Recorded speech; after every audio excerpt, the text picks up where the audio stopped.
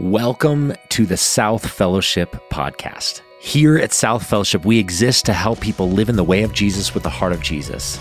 And wherever you're listening from today, we hope you're encouraged by this week's message.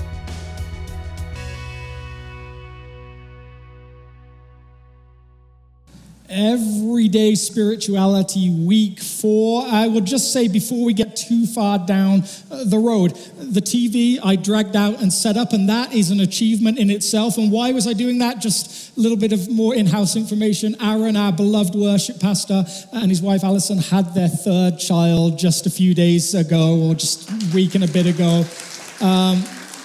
Clara Beth is her name. She is beautiful based on the pictures. I saw Aaron arrive at church just a few days ago, and I dashed out to see if the baby was in the car, and she wasn't. And I said, "Oh, it's just you," and then went back to what I was doing. So eventually we'll get to meet her. We're excited to do that. But Aaron is taking a few weeks off just to celebrate that, to join in the late night feeds and all of those different things. And we'll be excited when he comes back. But so thankful for the wonderful people that have jumped in his place in this season. This series is centered around this question. How do you take next steps on your journey when life is busy? If you and I have chosen to follow Jesus for ourselves, what happens when we get into seasons of life where rhythms are just off? For some of you, summer is that season. Maybe you have kids in school, and so suddenly now everything looks different. Suddenly you may be thinking about, wow, I have 7 hours of childcare to fill. Maybe you are a grandparent and you are the 7 hours of childcare. You suddenly find yourself full-time parenting again. And most of you that do the grandparent thing, you've said to me, this is so good. If I'd known how good it was, I would skip parenting and have gone straight to it. So to be back in the mix, that must be tough for you guys. We hit these times, these seasons where life is busy, and growing in faith, continuing to journey with Jesus, our rhythm gets thrown off. It can be difficult to figure out just how to do that. This is centered around Paul's hope for this church in Rome. Paul is a writer of most of the New Testament, if you're unfamiliar with the Bible. He says this: so here's what I want you to do. God helping you take your everyday, ordinary life, you're sleeping, eating, going to work and walking around life, and place it before God as an offering. Embracing what God does for you is the best thing you can do for him. I would suggest that the best gift you and I can give to this community, to our marriages, to our families, to our housemates, all of those different things, different people we interact with, is to become the person into which Jesus is transforming us. The greatest gift you can give to those around you is the person into which Jesus is transforming you. This faith, this journey with Jesus, is based on this idea that you and I might change, that we might become different people, we might grow into that person that looks more like Jesus than the person that we started as. Jesus' beautiful way of describing how this feels, and I use the word feel intentionally. Jesus' way of describing how this life of faith should feel is here. Matthew chapter 11. Come to me, all you who are weary and burdened, and I will give you rest. Take my yoke upon you and learn from me, for I am gentle and humble in heart, and you will find rest for your souls. For my yoke is easy and my burden is light. In this contemporary language version called The Message, it expresses it like this: are you tired, worn out, burned out on religion? Come to me, get away with me, and you'll recover your life. I'll show you how to take a real rest. Walk with me and work with me. Watch how I do it. Learn the unforced rhythms of grace. And maybe just as you hear language like unforced rhythms of grace, you might say, that sounds good. Because nothing in my life right now feels unforced or feels like it has the right rhythm. And grace maybe feels like something that we ideally live into, and yet so much of our life can feel like this feels like work right now. Friend from last week, Mr. Ken Shigematsu, expresses it like this, and maybe it's his way of saying the same thing. What if there was a way to experience God as your deep center? Not only in your formal prayers and Bible reading, but in the midst of your studies, work, exercise, and play. What if there was a way to enjoy God as you move about your day? What if there was a way to experience God as you move about your day? This week, I'd love to invite us into this spiritual discipline, into rediscovering a healthy rhythm of life. We've looked so far at using these odd spiritual disciplines to help us grow in the way of Jesus. We've tapped into what it is to take a walk, to do something that's very normal and use that as a place for contemplation. We also looked at what it was to trudge, to simply keep on going when it's hard to keep going. We looked at the idea of fasting, of taking away something that we see as a common thing and expressing, God, you feel absent right now. I would love to see you make yourself present. And then we looked at feasting as this celebration of the fact that God has filled that absence. The void has been filled and he is now present in a distinct and different way. But those are all micro things. They're all good, they're all important, they're all taking things of everyday life and using them to grow spiritually. But what if our whole rhythm is off? What if we're living in such a way that isn't unforced rhythms of grace, that doesn't look how Jesus operated? Because what I would suggest is you have a life rhythm. It just depends what it is. A rhythm is a certainty. The question I would have for you is your rhythm healthy? Is your way of being, your way of operating in the world, the different things that you participate in? A rhythm is a certainty. Is it healthy? Now, if you grew up in a spiritual tradition like I did, you may have caught this idea that somewhere the only thing Jesus is really interested in is what you do for him. And so South is a community that has a wonderful tradition of different missionaries that participate in this community. We have some of them visiting today, and that's always a joy. And yet I grew up in a tradition that really said this: unless you are a missionary, you've missed your calling in life. That was the only thing that was really worth doing. And so I did the thing where I came out to the front of the church hundreds of times and I signed up to go and be a missionary somewhere, at least in my heart, without putting pen to paper. The concept I got was, unless I was in church or unless I was doing something practically to reach my friends, God wasn't really interested in the rest of my life. And yet with Jesus, what you see is someone who is very aware of the importance of certain rhythms. Next week, we'll look at rest and how rest is a tradition for all of Scripture. This week, we're going to look at something that you may not associate with the life of Jesus, and that is play. This is John chapter 2. The first sort of moment Jesus enters public ministry, we read on the third day, a wedding took place at Cana in Galilee. Jesus' mother was there, and Jesus and his disciples had also been invited to the wedding. When the wine was gone, Jesus' mother said to him, "They have no more wine."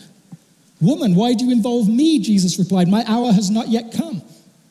His mother said to the servants, "Do whatever he tells you."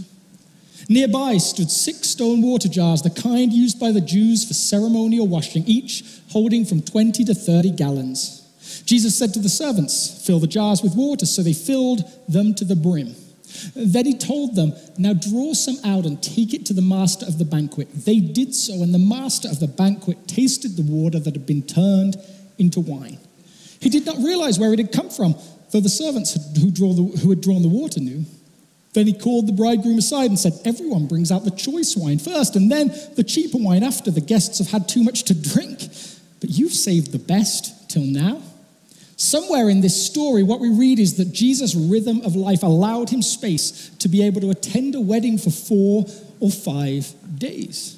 When you think about Jesus and who he was, what his role was in this world, he's the person that has come to save this world through his death and resurrection. He's the person that has come to provide compelling teaching that offers us a new way to live. And somewhere in the midst of that 1,000 days that he sets aside to do this, Jesus takes 4 of them and he goes to a wedding. He goes to the celebration, the entertainment of the day, the thing that everyone in the community would have looked forward to for months and possibly years. Jesus finds time for that.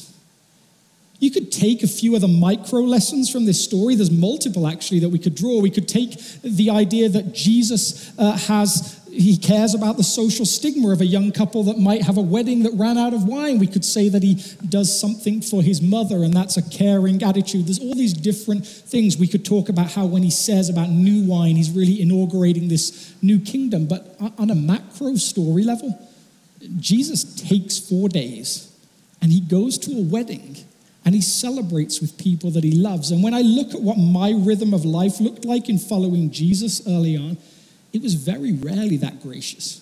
or very rarely offered that much space to live. In C.S. Lewis' wonderful story, The Lion, the Witch, and the Wardrobe, the lion Aslan, and if you never read this story as an adult, go back and read it. It will bring so many elements of this Jesus story to life. But when this lion Aslan has been raised from the dead, there's this moment where the world still needs saving. This mythical world still needs saving, and there's a witch to defeat and a battle to join and all of those different things to happen. And yet there's this pause before any of that happens.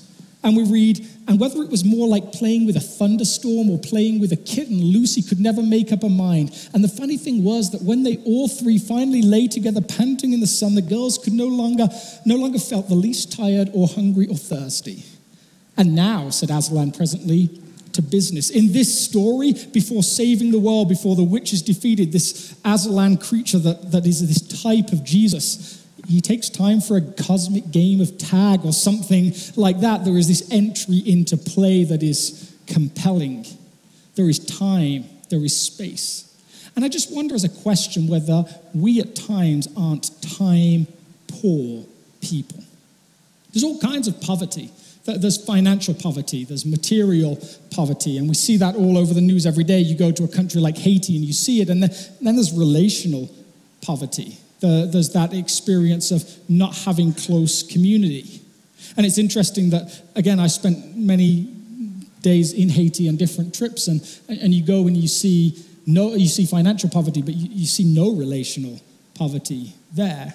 And then maybe there's chronological poverty. Maybe there's just this lack of control of the amount of time we spend on different things. And when I say that maybe we're invited to recover a rhythm, maybe that rhythm actually includes work, play, and rest. And as we tap into that, as we wrestle with that idea, I'd love us to do that through this book that you may have read, but perhaps just passed over because it's hard to understand. We're going to tap into this book, Ecclesiastes. Ecclesiastes chapter 1. The words of the teacher, that Hebrew word is koheleth. It means more preacher perhaps than teacher. Son of David, king in Jerusalem. So the person writing is Solomon, the king after David, and he's going to give us his understanding of what the world looks like. And it is the upbeat, positive message that you got up on Sunday morning to come to church for. The words of the teacher, meaningless, says the teacher. Utterly meaningless. Everything is meaningless. It's just so delightfully upbeat, isn't it? Everything's going to be fine somehow, some way. It's all meaningless. What does this word mean? How do we capture that?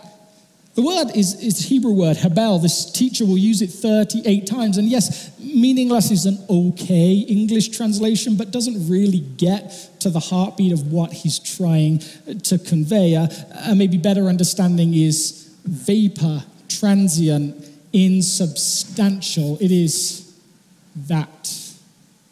It's vapor.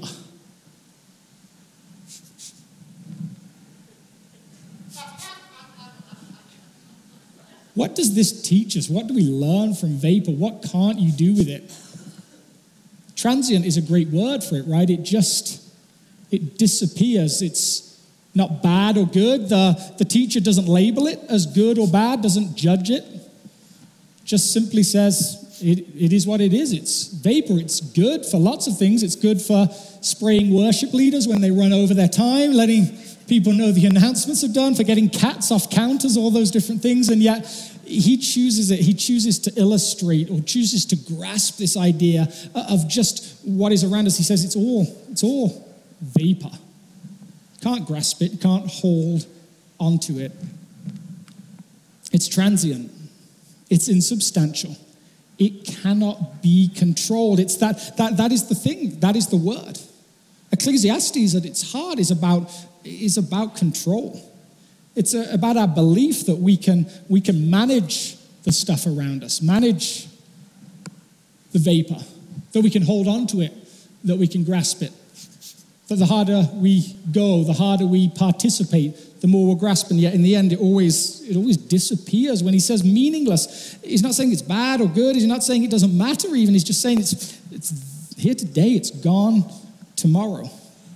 And as he goes on in his understanding of meaningless, he's going to go for one thing that I think perhaps in this country we value more than almost anything else. He's going to hit us in our core. He's going to hit us in the thing that we hold on to dearly. He's going to hit us in our work life. In Ecclesiastes chapter 4, he says, "And then I saw that all toil and all achievement spring from one person's envy of another. This too is meaningless, a chasing after the wind. Fools fold their hands and ruin themselves.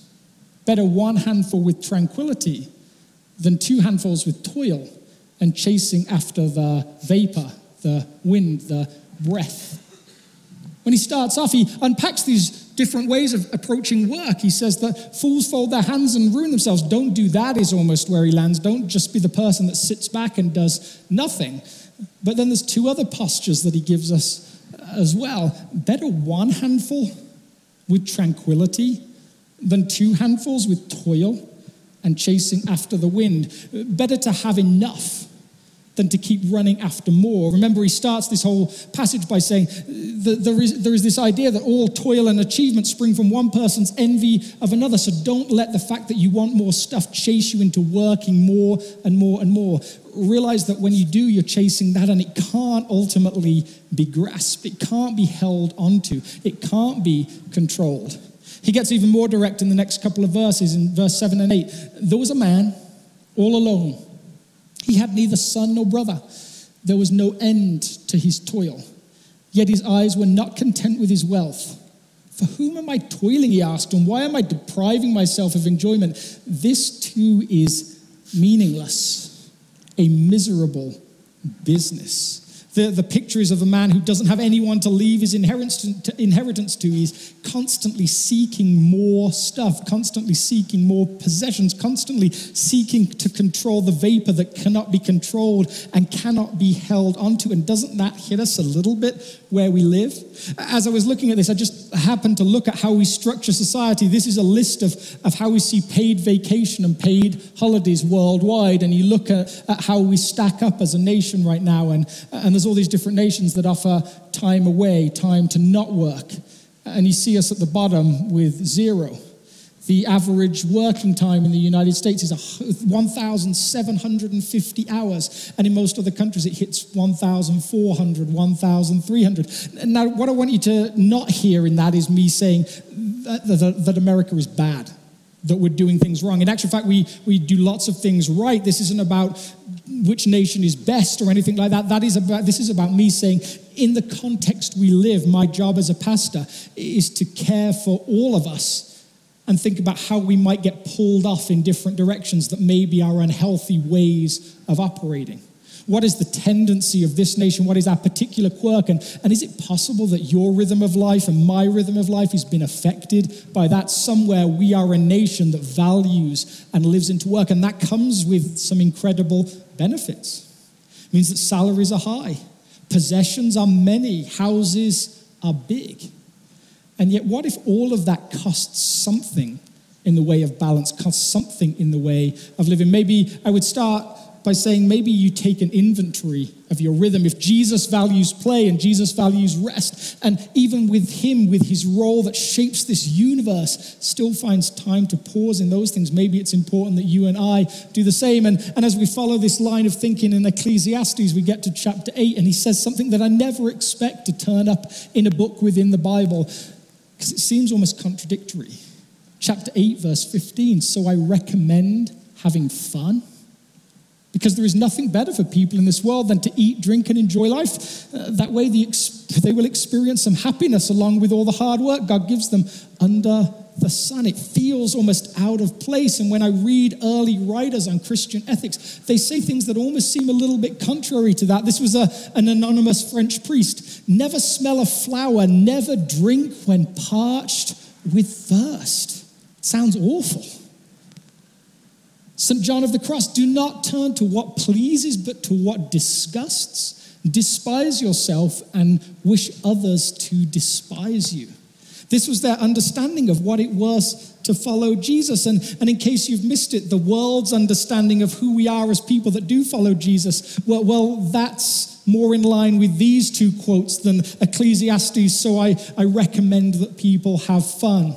In the wonderful cartoon, The Simpsons, there's a moment where Bart Simpson is so bad he gets sent to Springfield Christian School, and this is the sign that welcomes him as he arrives.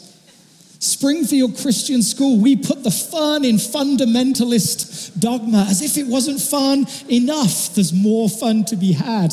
That's the picture that the world has. And I would have to say that maybe there's some accuracy there. Helmut Thielicke said this: the sulfurous stench of hell is nothing compared to the stench of divine grace gone putrid. Jesus invites us to live his unforced rhythms of grace, and yet I think as we look at how we think about work and play and rest, many of us would say there's a deep suspicion that we may be missing those beautiful rhythms we're invited to. The Westminster Confession says this: what is the chief end of man? Man's chief end is to glorify God and to enjoy him forever. Written in that code of what it means to be a follower of Jesus, there is this idea of enjoyment, pleasure in God, and by extension in his good creation that he has given us to operate in. And yet somewhere most of us would say early on we start to miss those incredible moments in life because we are simply busy people in a rush with too much to do and too much vapor to control. This man walked into a subway in Boston a few years ago and began playing a violin. He played a few different songs over the course of an hour and a half, and everybody walked past. The guy is Joshua Bell. He's the greatest violinist alive today. He played some of the most famous pieces ever written on a violin that was worth $3.5 million. The night before, people had paid over $100 a ticket to go and watch him play, and people were offered it for free as grace, and they wandered past with no attention whatsoever. I say people wandered past. Adults wandered past, but regularly children tried to stop, only to be dragged on by the adults that they were with. They were able to recognize the good gift they were being offered. They were able to pause to play. It was the adults that were too unwise to do the same. When we put services on YouTube, we usually pick a title for the sermon that people might search so people can find the right content. But I usually have a title that describes more what I really feel about the sermon. That's kind of like somewhere in the back of my mind. If I was going to give this message a title, I would call it Making Time for Stick Tree. Making Time for Stick Tree. Because the other day I got one of the most compelling invites that I have ever had. My 4-year-old son came up to me and he looked me in the face and he grabbed me and he said, "Daddy, do you want to play stick tree with me? Do you want to play stick tree with me?" I did some investigative work just to make sure I was in the know, and it turns out that stick tree is this wonderful game. What you do is you go and you find a stick, and then you go and find a tree, and then you stand there and you hit the tree with the stick. And you just keep doing that until you find something else to do. Do you want to play stick tree with me? And what I said is this: I said, actually, Daddy's really busy, and I have some stuff to do, and I need to go and do it. But I actually wonder if I didn't really miss out by not playing stick tree. And I actually wonder whether the things that I thought were so important were that important. And I actually wonder if in those moments, I wasn't chasing vapor again. I wasn't trying to control the thing that can't be controlled. I wasn't trying to make sure that something that I thought couldn't be undone was not left undone. And I just wonder whether I should have chosen stick tree over all of those things. The writer Sarah Maitland says this: play is economically unproductive. There is no marketable product. It is out with the laws of patents and copyright. It cannot easily be commodified. It's a skill without monetary value. And above all, it is an activity requiring leisure. The sort of time that isn't money. We use that phrase, right? Time is money. It's the sort of thing that isn't money. It can't be judged on a monetary value. It can't be judged as vapor. It can't be judged by control. It's simply something we can participate in or not. When Jesus was asked about the kingdom of heaven, this is the conversation that took place. Matthew chapter 18. At that time, the disciples came to Jesus and asked, "Who then is the greatest in the kingdom of heaven?" Jesus invited a little child to stand amongst them. "Truly, I tell you," he said, "unless you change and become like little children, you will never enter the kingdom of heaven.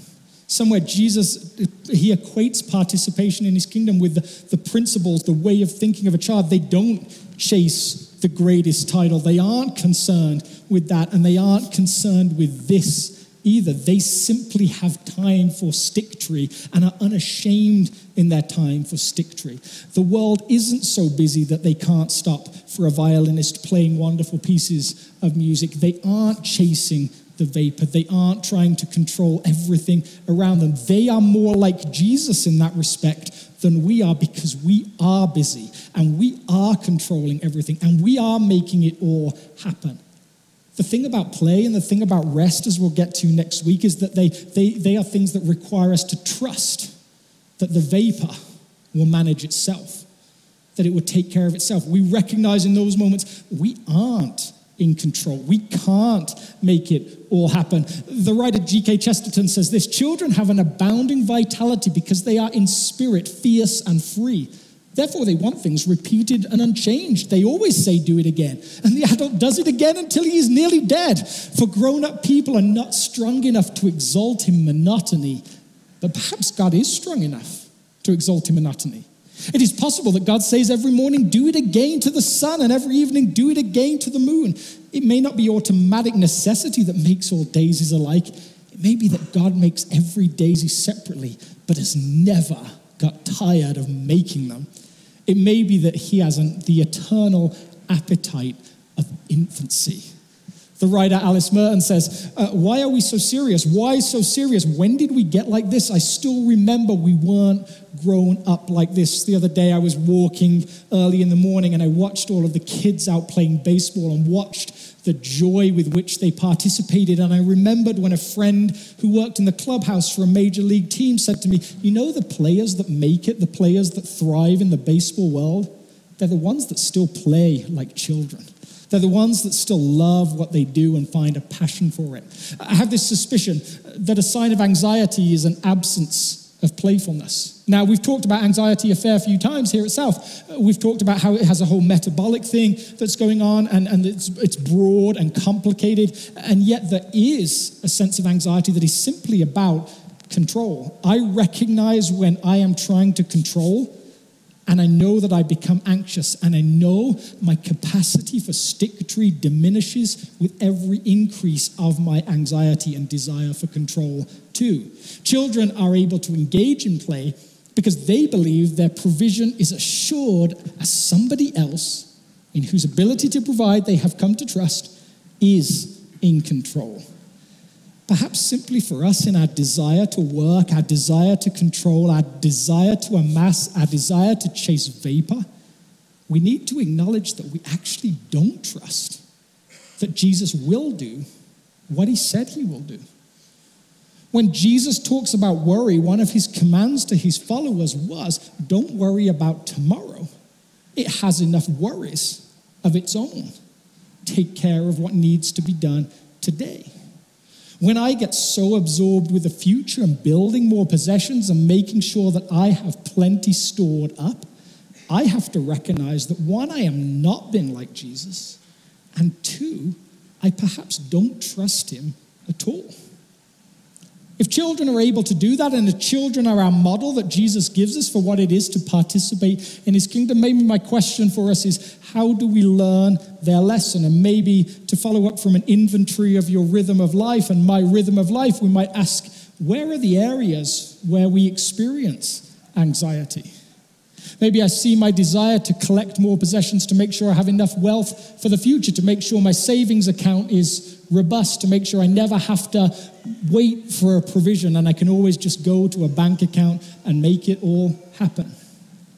But maybe as well as identifying anxiety, I have to ask myself the question, what brings me joy?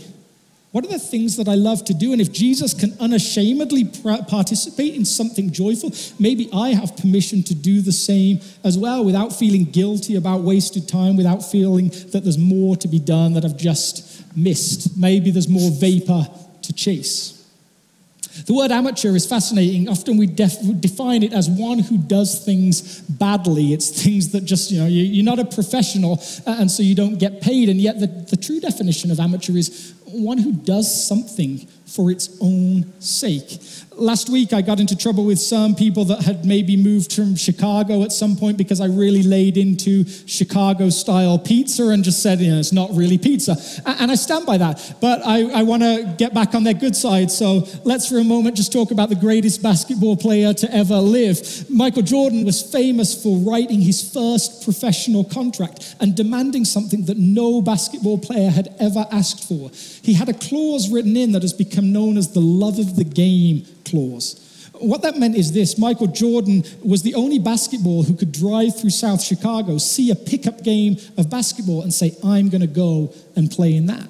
Usually the cost of being a professional athlete is that you're not allowed to play for fun. You're not allowed to just stop and play games. Everything is controlled and managed. And yet for Michael Jordan, that was never true. He walked that line between amateur and professional. He managed to be both at the same time. He loved that thing so much, he participated in it whenever he wanted to participate in. In England, we have village cricket, which is a cult of its own, and a professional player recently joined a village team and hit 300 runs, which I know you guys don't know cricket, that's a lot of runs, and everyone was really mad at him, but then they found him afterwards scrubbing the floor of the clubhouse and participating in all the other activities.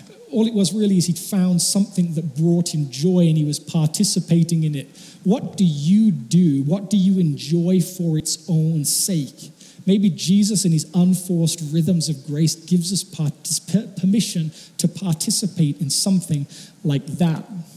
Maybe then you get to create intentional space to enjoy it. Now, as I talk about rhythms, one of the things I'm aware is that many of us in the room are married, and I'm not speaking into the marriage rhythm of who gets to play and who gets to work and all of those different elements. I'm going to leave you to figure that out. I'm not going to tell you what in your life is work and what in your life is play and what in your life is rest. You get to figure that out, but I am saying if you want to experience that freedom Jesus experienced, somewhere it has to be intentional. In the Screwtape Letters, C.S. Lewis says this: out at sea, out in his sea, there is pleasure and more pleasure. He makes no secret of it. At his right hand are pleasures forevermore. He has filled his world full of pleasures. There are things for humans to do all day long without his minding in the least: sleeping, washing, eating, drinking, making love, playing, praying, and working. There is so much to be done, and you are invited to participate as Jesus participated.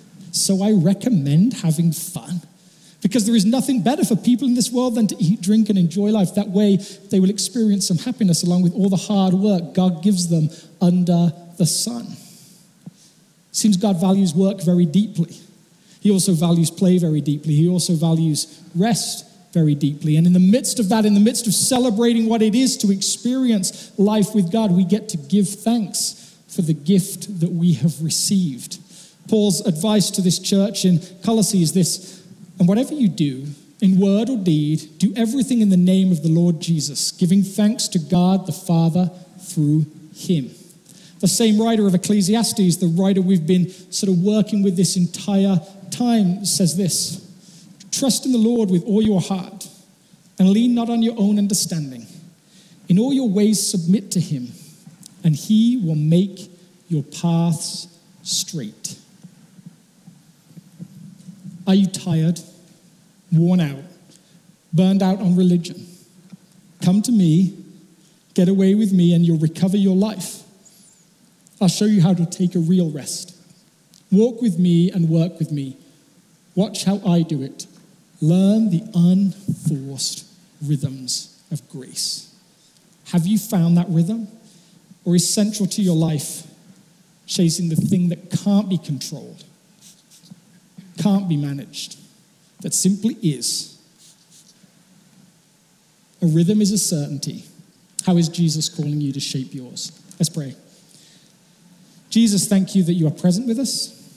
Thank you that you modeled a healthy life rhythm for us. God, when I think about the footsteps that your work took, the journeys, the energy, when I think about you healing person after person that came to you, when I think about your death and resurrection, this great work of yours that provides new life for us to walk in, I am so thankful. And when I watch you engage in play, when I consider that you would take time for a wedding ceremony, take time to make more wine when there was no wine. When I think about the way that children interacted with you that suggests that somewhere you were fun, I'm thankful when I watch you rest and know when the work that you could do had been done and enough was enough. I thank you for your life rhythm, for unforced rhythms of grace. God, I pray that you would make me wise enough to see when I've done what I can do, to recognize I can't control all the things I think I can control, and that I'm free to make some time for stick tree. Amen.